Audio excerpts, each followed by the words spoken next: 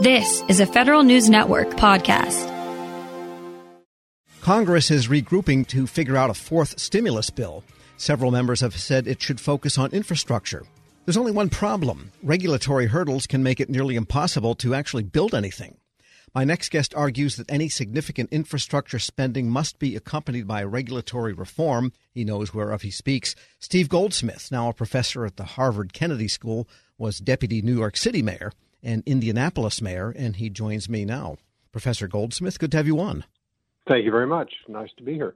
Now, regulation occurs at so many levels, municipal, state, county, and federal. I remember in New York City itself, a company wanted to install these self-cleaning kiosk porta-potty devices, and there were so many regulatory hurdles just to putting something on a sidewalk in New York, they gave up.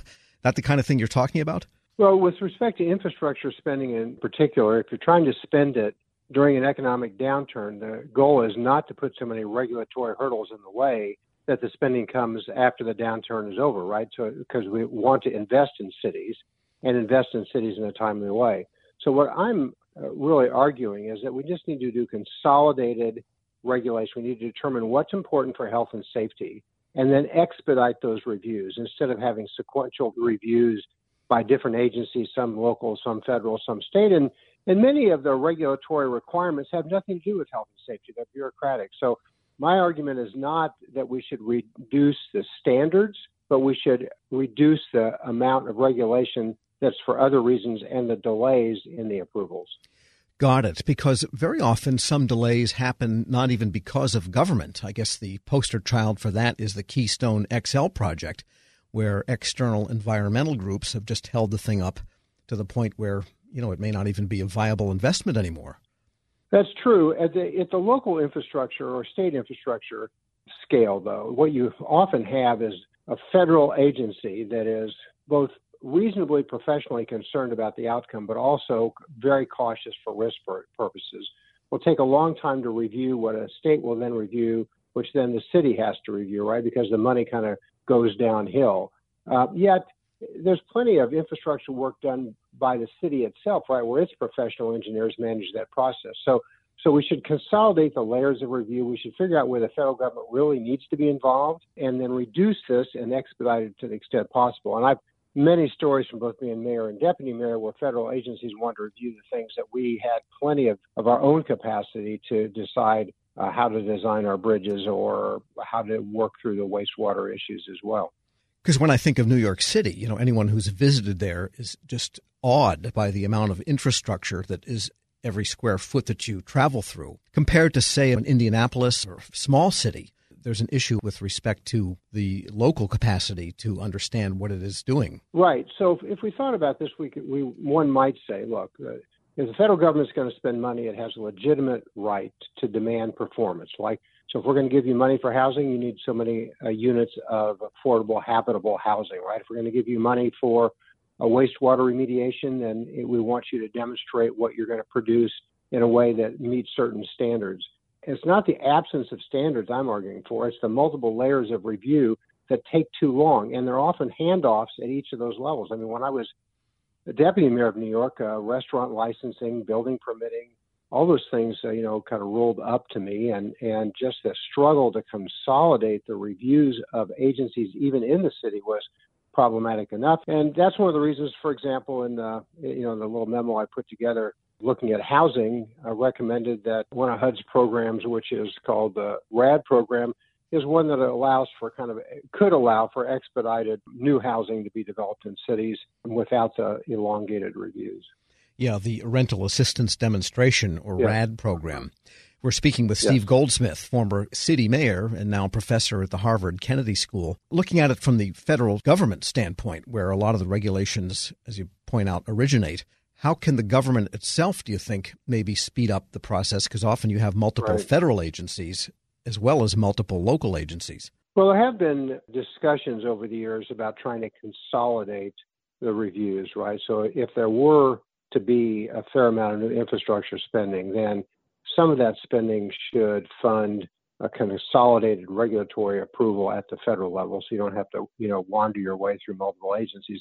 And I don't mean any of this to be a criticism of federal officials. I'm just saying that reasonable people doing their job in a diligent way, and multiple organizations with a massive amount of new spending can't do that review fast enough to be meaningful. So we have to fund that review. That review has to be a review that is performance-based. Like if you're going to get money for housing, you have to do so many units of housing as contrasted to each of the elements of what that housing should be. So that's another way to think about it. And, years ago, back when I was a youngish mayor, I testified before one of the housing subcommittees. And I got into this exchange with one of the members where I said, why don't you just give us the same amount of HUD dollars you give us each year, no rules at all, and just tell me how many units of quality housing you want built. And I'll build you more units for less money, right? Because the process of compliance of unnecessary rules reduces the number of units. So set out the performance, set out the standards, and then dispense the money and then audit the results. That's the proposal I would make. And in some cases, the environmental impact statement is a very time-consuming process and causes a lot of anxiety and a lot of disagreement.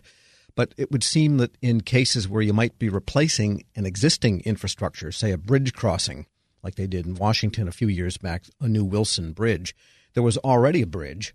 And so there would seem to be, to the logical person, no net change in the impact on the environment if you tear down one bridge and put up another one. Do you think that element can be somehow streamlined? Yeah, I think this is an enormously important point, right? We've kind of lost perspective in our ability to calibrate the reviews to the extent of the possible harm. So if one is redesigning a street that's already in place, maybe even narrowing the street because many cities now think they have too much pavement, rather than not enough, putting in bike lanes or pedestrian walkways or the like, then those reviews can definitely be expedited. It's the same as a city housing department. Atlanta is a good one that decided that if it triaged its approvals, right? So if you're going to do a standard family home similar to 10 others that you've done, the review is expedited. But if it's an extraordinary structure, then you assign more people to it to do it in a faster way. So the environmental reviews have often been used just to slow infrastructure. And I think your point is enormously important. Let's help the cities rebuild. Let's help them create jobs now. Let's expedite the environmental reviews where we're rebuilding or reconstructing, and actually probably in many cases minimizing the environmental impact, and then take the resources that would have been spent reviewing that, assign them to the more complex projects so we can expedite those as well. Because there's a third element. I mentioned the outside environmental groups that often sue when the legal processes or the governmental processes are finished. And that is the courts, which often remand things back to the government for starting over almost upon petition by some of these external groups. And that's something that's really out of government's control in a sense, isn't it? Well, sure. But I think reasonable people here can come together and produce infrastructure at an accelerated rate, complying with necessary health, safety, and environmental rules, but have an agreement, right? The goal is compliance. It's not evasion. The goal is safety. It's not built in an unsafe way. But then let's organize a government that is able to identify the risks, direct resources to those risks in order to regulate them, and let the other projects go forward. So I think if we have in some centralized way in Washington, should there be infrastructure money, some additional money that allows cities and states actually to set up units to expedite their own work, right? Because a government that's used to doing $200 million worth of work a year is not going to be able to effectively review $1 billion in terms of plans and the like. So let's have a little bit of infrastructure for the infrastructure and then expedite the process. And I think we can get more things done more quickly and in good faith. And we should note your memo went to President Trump and also members of Congress. Any reaction so far in the last couple of weeks? Well, we've got some inquiries from staff members and the like, just looking at it. What I was trying to do in the memo is say, if we're going to address infrastructure in cities, let's do it in a way that prepares the cities for the future. Where are the areas where we can make the greatest difference? In 2008 recovery, where dollars went to the cities, many of those dollars went to just kind of augment staffing, which was important at the time, but they didn't actually build in new capacity in the city.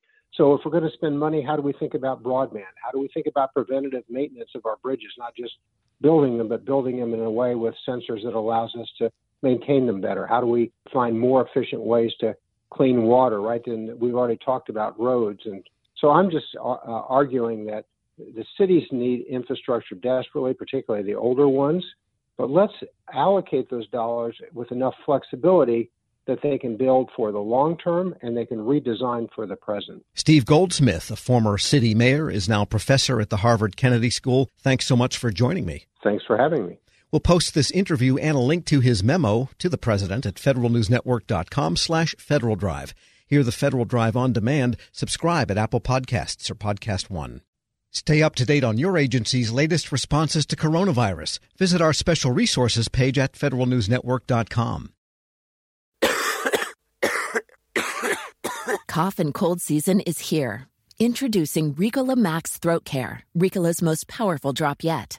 It's the best of Swiss nature wrapped around a powerful liquid menthol center for maximum relief from your worst cough and sore throat. Maximum nature for maximum relief. Try the new Ricola Max now, available in the cold and cough aisle. Ricola. It's in our nature.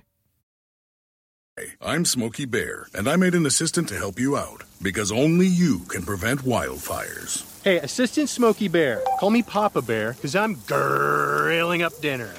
Do you get it? Yes, good job. So, what should I do with all these coals? Don't just toss them out. Put them in a metal container because those embers can start a wildfire. I understand.